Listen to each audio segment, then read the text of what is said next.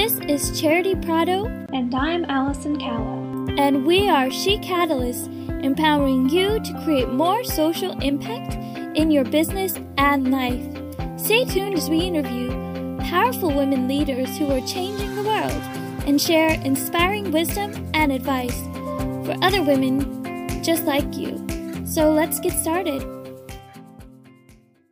Hi everyone, today we're interviewing Miss Elaine Rasmussen.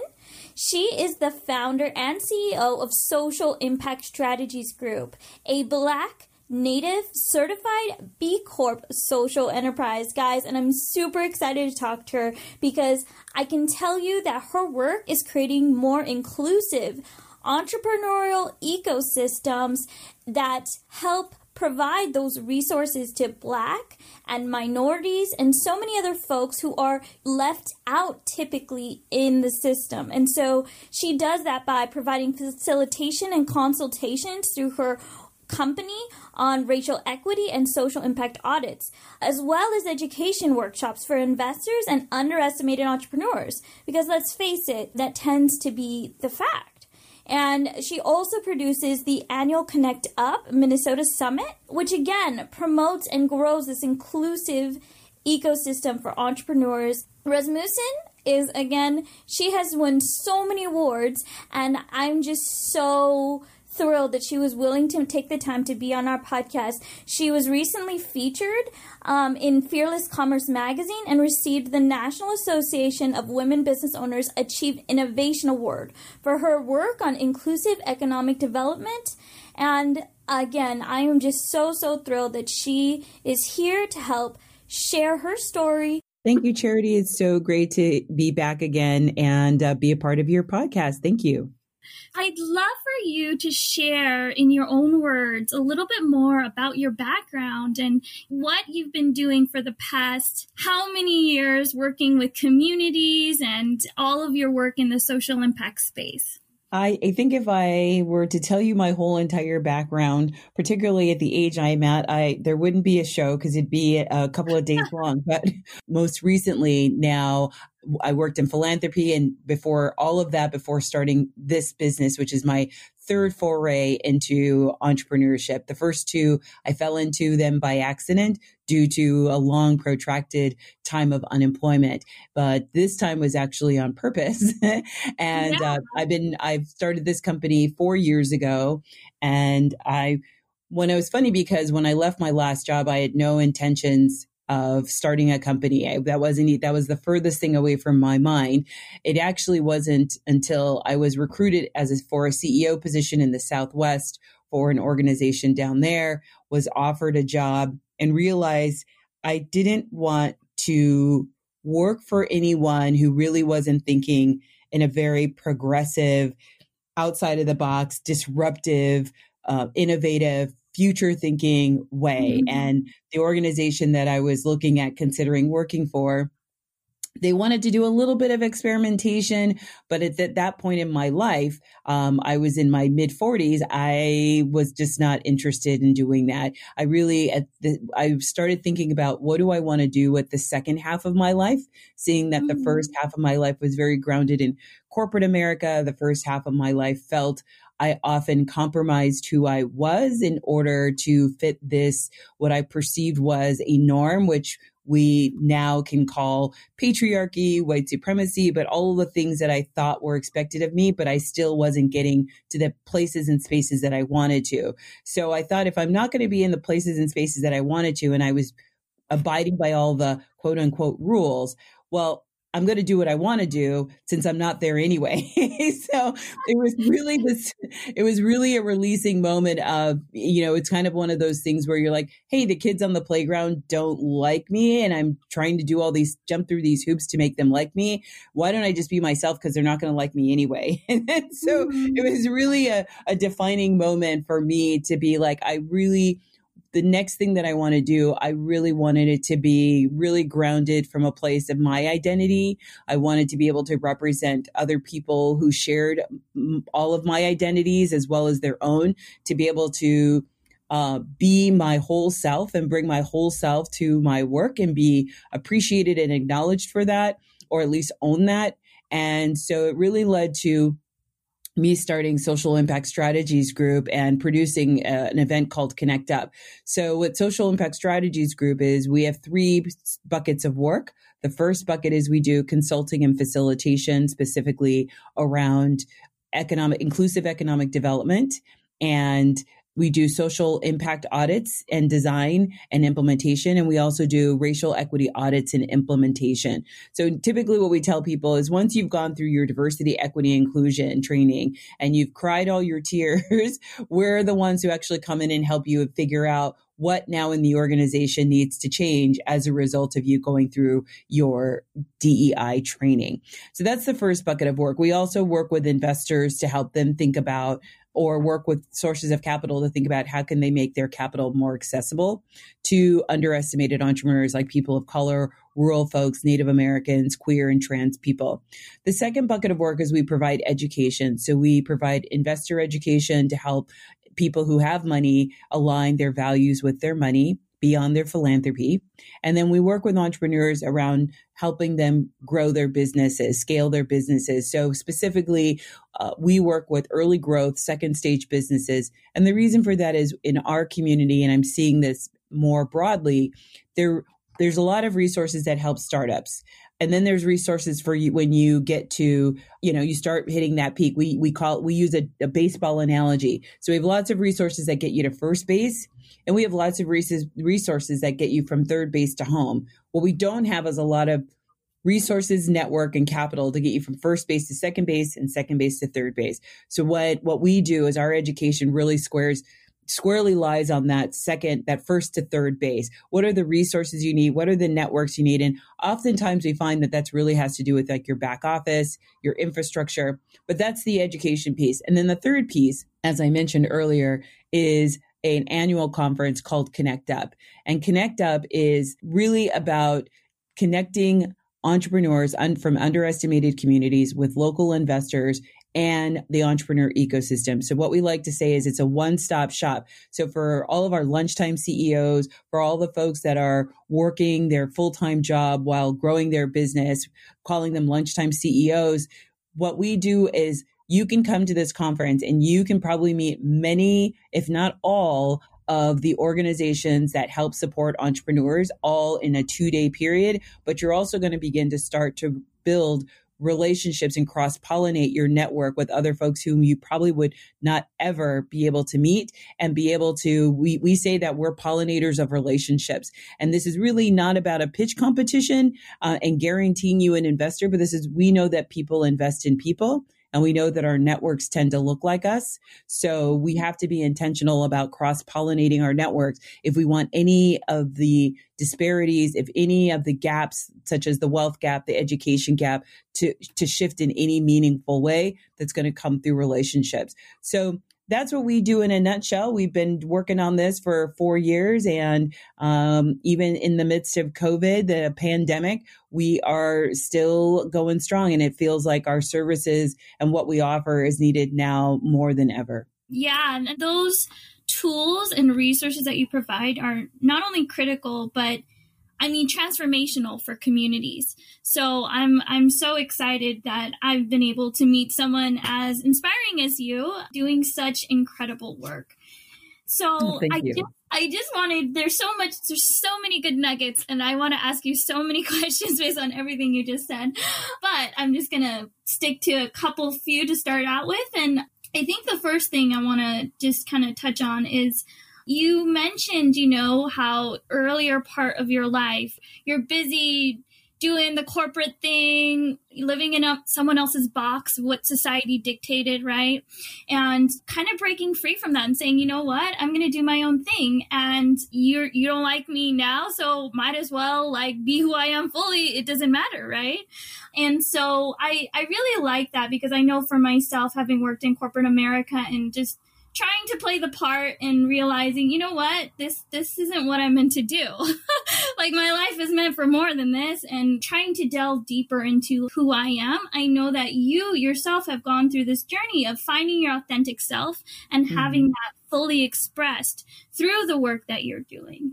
Well, I think it's a few things that happened to collide. I think it was really a stars aligning, right? And so it came late for me, but I think it was partly age. You just get to a point, or I should say, I got to a point where I was just done. I was just done performing. I was just done. I was tapped out. And the funny thing was, it wasn't so much that I had lost my authentic self outside of work, right? It was just this code switching between how I behaved at work, how I showed up at work, and then how I showed up with friends and family outside of that. Right. So my nature is I'm a goofball. I'm a nerd. My friends know that about me. They clown me all the time. I don't feel bad about that in any way, shape, form, or fashion. I love goofy shows. I definitely relate to Issa Rae, Awkward Black Girl on YouTube, and Insecure. Like, that's my jam. That was me. That was my total life. I was just more broke. I didn't grow up in a middle class home. But other than that, I was always, I think my friends would always say that I was always my authentic self when I was with them.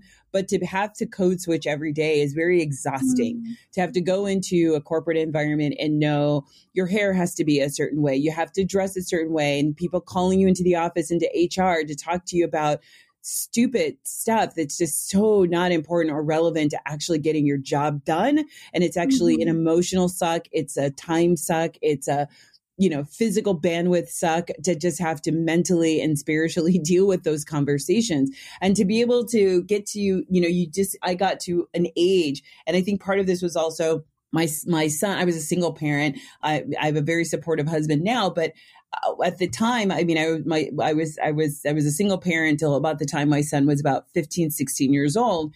And just the exhaustion of that, and seeing that he was getting ready to go off to graduate high school and he was joining the military. There's a weight that lifts off your shoulders, one, financially, because he was attending private school, but also just spiritually, like, this human is going out to, I don't have to be what I used to have to be for him as a parent, right? So my life was convergence of, I left this job, I was at a certain age, my kid was getting ready to leave, off into his adulthood. And it was just crushing to really come face to face with, what do I want to do with the second half of my life?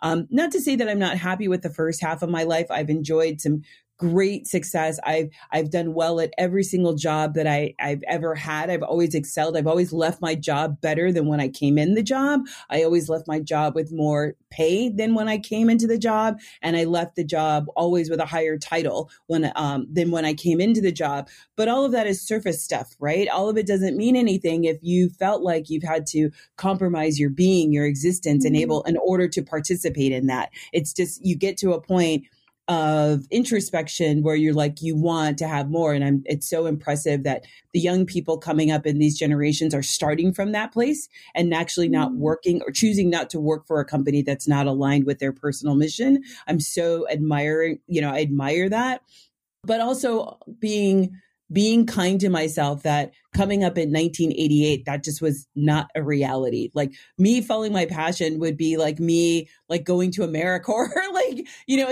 and it just wasn't really an option if I wanted to have a certain kind of lifestyle, right? It just wasn't, you had to go in and as a young Black woman, professional Black woman, I was going to be limited by the opportunities. That's not to say that you can't break through those, but it takes a lot of emotional work. It takes a lot of spiritual work. It takes a lot of, you get beaten down. And so, I was captured in a time and space where there were just limitations, period.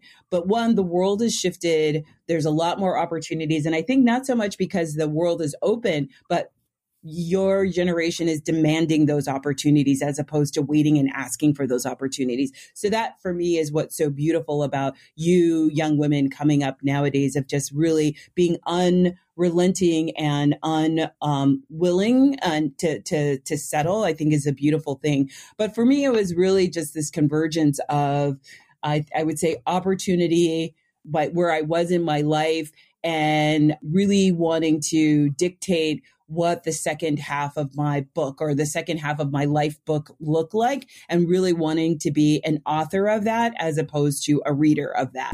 But then really just saying, I don't give a fuck in the second half of my life, moving forward. And I'm like, if I'm going to fail, I remember telling my husband when I started this business, I said, listen, he's like, he was really scared. He was like, what are you doing? And I said, listen, if I'm going to do what I want to do, I want to go down in a ball of flames. I'm like, either thing is going to be wildly successful, but I'm going to go out in a ball of fire doing what I want to do, because I can always get another job. I'm an educated woman.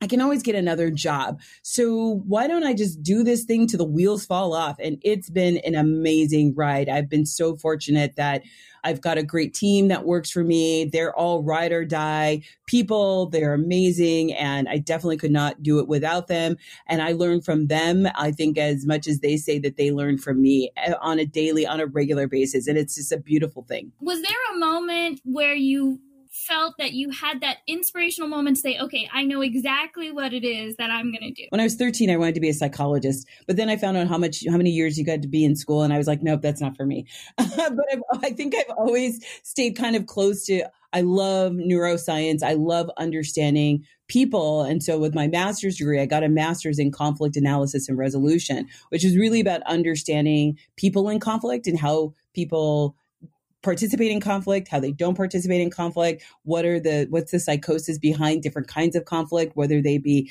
interpersonal or whether they be in an international scale. And then I got to work at the State Department, doing crisis management, curriculum development for foreign service officers. I would create exercises and activities while foreign service officers were being trained.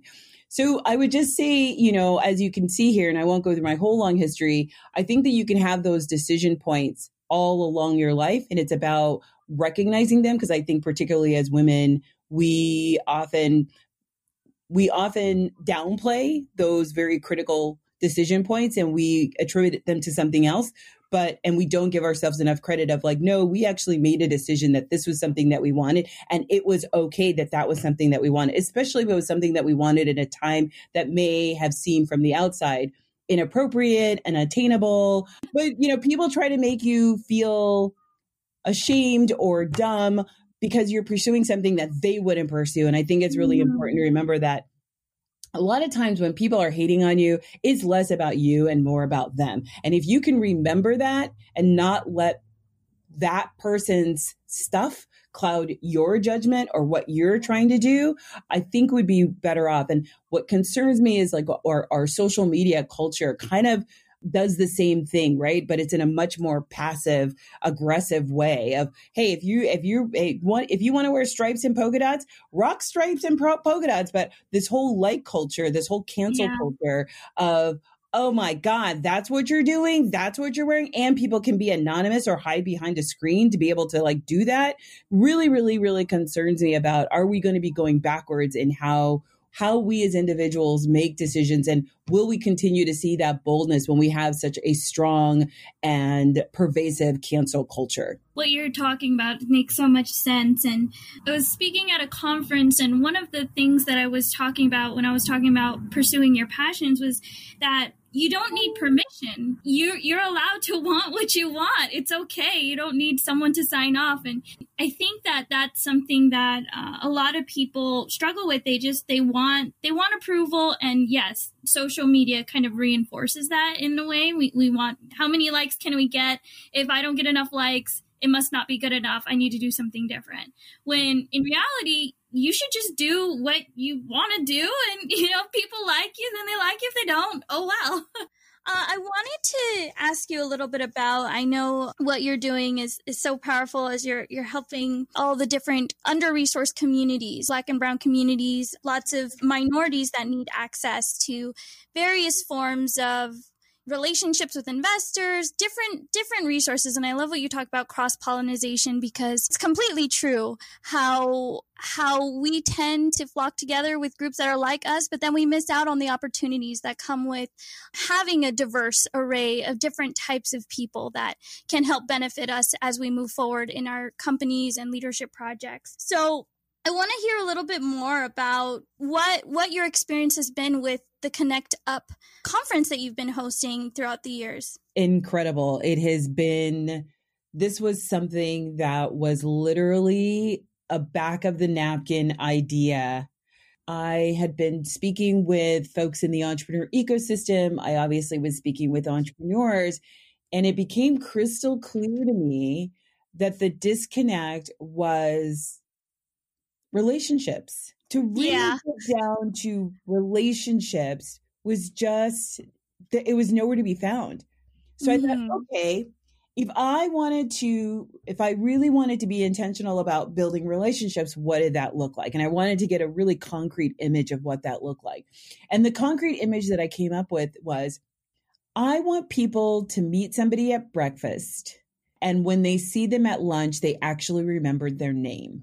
And that was the image that's the image that I keep with me when we're developing the next iteration of the conference. We've now had 3. Not only do we ask how many connections have you made, we're like, actually, did you follow through with those connections? Because we always meet new people at a conference, right? I'm sure you met a lot of people at SoCap, but how many people did you actually follow up with, whether it be a phone call, an email, or an actual like coffee date?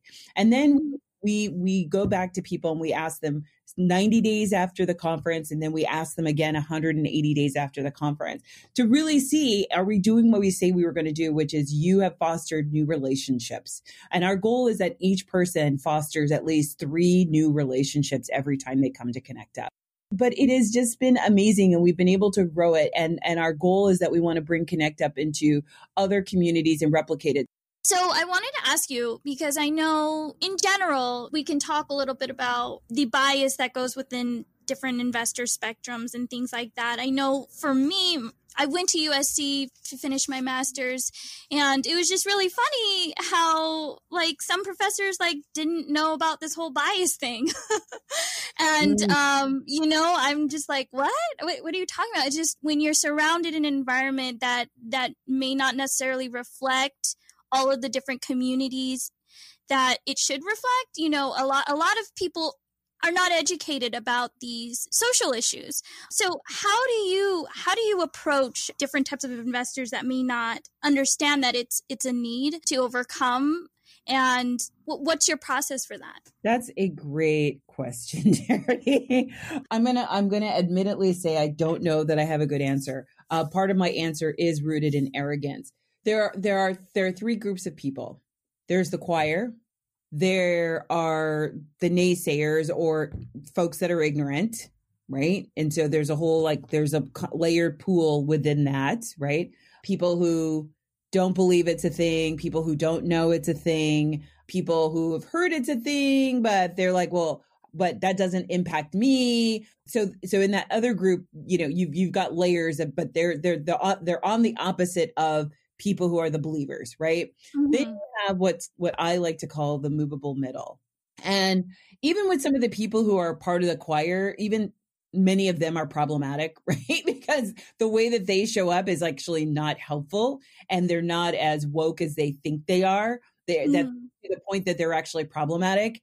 And I don't have the emotional or physical energy to deal with them. I mean, I'm just going to be honest, right? So I like to concentrate on the movable middle. And these are people who are, hey, I know there's a problem. I know I have privilege. I know that there are pockets of this space or this conversation or this diaspora that I'm ignorant to, but I'm willing to learn. I'm willing to hear. I'm willing to participate, even if it's in some limited way. And so a lot of the question that I usually start people with, particularly when we're doing consulting, I ask people, are you looking to do charity or are you looking to do change? Those are 2 completely different things. They are both very important. Right? We need charity. We need American Red Cross to keep doing what American Red Cross does, right? But if you want to do change, that calls for a very different set of tactics, a different set of strategies, a different set of modalities and consciousness that is very different than charity. Charity is very passive. You can give the money to United Way and know that it's going to be spent and know that it's going to go into community. If you're going to do change, that does require you to do some sort of self-analysis. And I call it the moment of inception, right? Once you start to see the systems breakdowns resulting in the disparities that we see, and you actually see it up close and personal, you can now not unknow it, right? And it's interesting because I have these conversations with my husband, who is of Norwegian descent. He's a white guy. And we've had these conversations about how he has been oblivious to so much of the subtle racism, to see how it shows up. And to be reflective and think back of how it showed up in the organizations that he's worked for, which were predominantly white. And then also to see how it shows up for us as an interracial couple today in 2020, to still get some of the comments, to still get some of the stares, to still get some of the side looks, to be like, people come up to us and say like the shittiest things. And for some people, they don't believe that those things are happening, right? They believe we live in a post-racial society, and that's just not the case. So I think that it's really about, how do I talk with investors? Part of this also, what factors into is my own mental and spiritual health, right? Because this work requires you to do a lot of mental gymnastics. And particularly as a woman of color, I'm the one who has to bend in order for them to see. And do I have the emotional fortitude in that moment to be able to do that? And sometimes I don't. And when I don't, I have to be very body aware of how I'm feeling and what I'm thinking and what I'm capable of, in order to know whether or not what conversations I can engage in and when.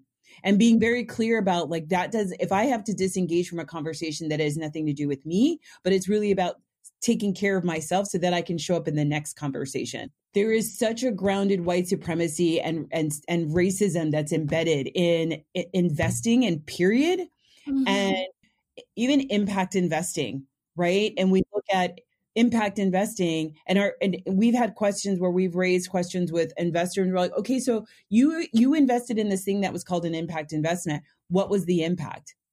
And I will tell you, people have been upset with us for asking that question because they felt it was a judgment. It was just a question that, oh, you didn't ask that question. That's what you're really upset about. You're not upset at me. You're upset that you didn't do the follow-up to find out, did you actually have impact, or what was the impact of this thing that you were promised was supposed to have impact. It gets to a point where the rubber hits the road if you're going to do change work, which is kind of where impact investing likes to say that it is, but it still oftentimes operates from a charity mindset. So breaking through that and challenging people around their thinking, and not challenging them in an aggressive way, but challenging through query. And I'm sure you studied this in your master's. It's like, it's about asking questions and be able to go a little bit deeper and asking more questions. I think I used to teach a business ethics class, and I used to tell my students, I go, listen, I'm not here to tell you what's right or what's wrong. Before your face hits the cover of the Los Angeles Times or the Star Tribune, have at least consciously gone through the thought process of deciding, yes, I was okay with that decision, and these are the reasons why. Doesn't mean that they're good or that they're bad, but that you are conscientious. It's like, I'm not here to judge anybody. I am not here to make you feel bad about the decision, but I do want you to be clear on the reasons why you made the decisions that you made and thoughtful.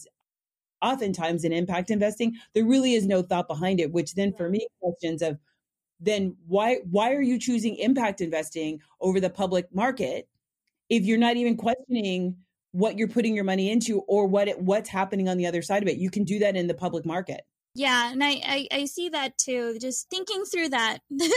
People need to think through their decision-making process and why it's important, and also the outcome. So what advice would you give to a woman starting out in this type of space? I would say, fake it till you make it. You're going to be okay. Because it does take a lot of fortitude, and sometimes you don't always have it. So you've got to fake it. You've just got to fake that you've got that fortitude, because there's still sexism. There's still racism. I would say tech and finance are the last vestiges of those things. And so know going in that you need to protect yourself. It's okay to say no. It's okay if some people don't like you. Don't worry about that. I would say worry about it to the point of you want to have relationships and you don't want to like piss on your relationships, but at the same time, be firm in your boundaries and be clear about your vision and what you're trying to do and be able to articulate that so that at least even if they're not clear about what the hell they're doing, you're super clear about what you're doing and the path you're making and the impact that you want to have.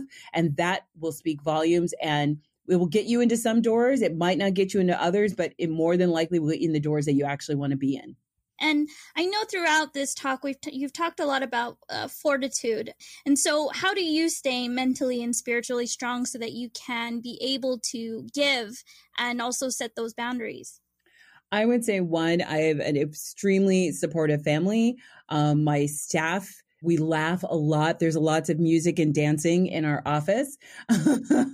And then finally, I would say happy hours. I don't I don't schedule meetings after 3:00. If you are meeting with me after 3:00, it is a happy hour. And I only spend time with people after 4:00 with people who bring me joy, whether that's in the finance sector or the impact investing sector or the entrepreneur sector. I'm really guarded with my time, and I will not spend time with people after 3:00 if they are not people who bring me joy. That's good. I love that. And what would you say is a favorite quote or saying that you live by? Ooh, wow. Can't stop, won't stop. That's good. So, you've done a lot of work. You have. And you've had a roller coaster, various cycles within your career. And, within the one that you've been working on right now, it's obviously brought you a lot of joy. And so what would you say is the next thing coming up for you? Oh, wow. So many things. Well, we're going to be launching a fund, an integrated capital fund, which is meant to provide blended capital for entrepreneurs of color. We're also looking into getting into some policy work and informing some policy around best ways to support small business, particular entrepreneurs of color and rural entrepreneurs and Native American entrepreneurs. And we're also looking at developing some software solutions and some fintech platforms. So we've got a lot of stuff in the hopper. So hopefully the next time I'd love to come back to your show and tell you to talk about what we've launched. That's so awesome. Yeah, it sounds like you've got a lot going on. When an entrepreneur comes up to me, I'm like, I boosted my revenue by 20% because of something that you told me to do. I'm like, that's what gets me excited. That's what during the hard days when I have conversations with racist or sexist people, I'll get a little note from one of these folks. They'll send me like a text message, or they'll send me like a message on Facebook Messenger or Instagram. And that's what fills my heart. I'm like, okay, this is why I'm doing what I'm doing. What I'm doing is the right thing. It's what's needed. And that's what keeps me going. I love that it just brings a lot of joy to yourself, and you're able to operate that much more freely with what you're doing. So how can people reach out to you? Where can they find you? Absolutely. So we have two websites, www.connectupmn, as M as in Mary, N as in Nancy.com. Our second website is currently under construction, but we're going to get that up by the end of the month. And that is www.socialimpactnow.com. If you'd like to email us, you can email me at connectupmn.com. We're offering right now during COVID, we're offering free office hours. So if you need some help to think through your business strategy, you're trying to figure out how you can realign or pivot your business during this time. But keep an eye out for Connect Up coming to your town. If you're interested in bringing Connect Up to your town, if that sounds like something you'd be interested in, whether you're a city policymaker, an entrepreneur ecosystem builder, and you think you might want to bring Connect Up to your town, please email us at that same email address, and we'll be happy to talk that through for you and see if it's a good fit. Thank you so much. And again, as someone myself who's been a community organizer for so many years, I love that you're tapping into other people to help bring it about that change in numerous cities all over the place. And I have a lot of respect for the work that you do. Hi, ladies. We know it's a difficult time right now in America and around the globe. We face injustice, racial injustice, and we stand with Black Lives Matter and mourn for George Floyd and those affected by police brutality and so many other areas that are caused by racial injustice. And now more than ever, we see how important it is to take action in our local communities and find support and resources to help us move forward for a better world. And that's why I want to invite you to be a part of our women's Facebook group. It's an opportunity for us to come together and support each other during these difficult times, because doing what's right, standing up for what you believe in, that takes guts. It's no easy thing. And so one of our main goals since the beginning with our platform has been to create a more inclusive world, close that diversity gap within everything that we do. And that's why we work hard to amplify Black voices and people of color. You know, many times in this space, this social impact space, unfortunately, most of the time, at least in my experience, I have not seen as many be the speakers at conferences, be the leaders that are highlighted at different events. So now is the time for us to come together as women leaders and entrepreneurs creating change. So again, we'll see you in our Facebook group, Women Sparking Impact. And I'm really excited and hopeful for our future as we come together in our supportive sisterhood and help each other every step of the way, because no matter what social issue you are passionate about, there is a way for us to bring about systemic change. Thank you.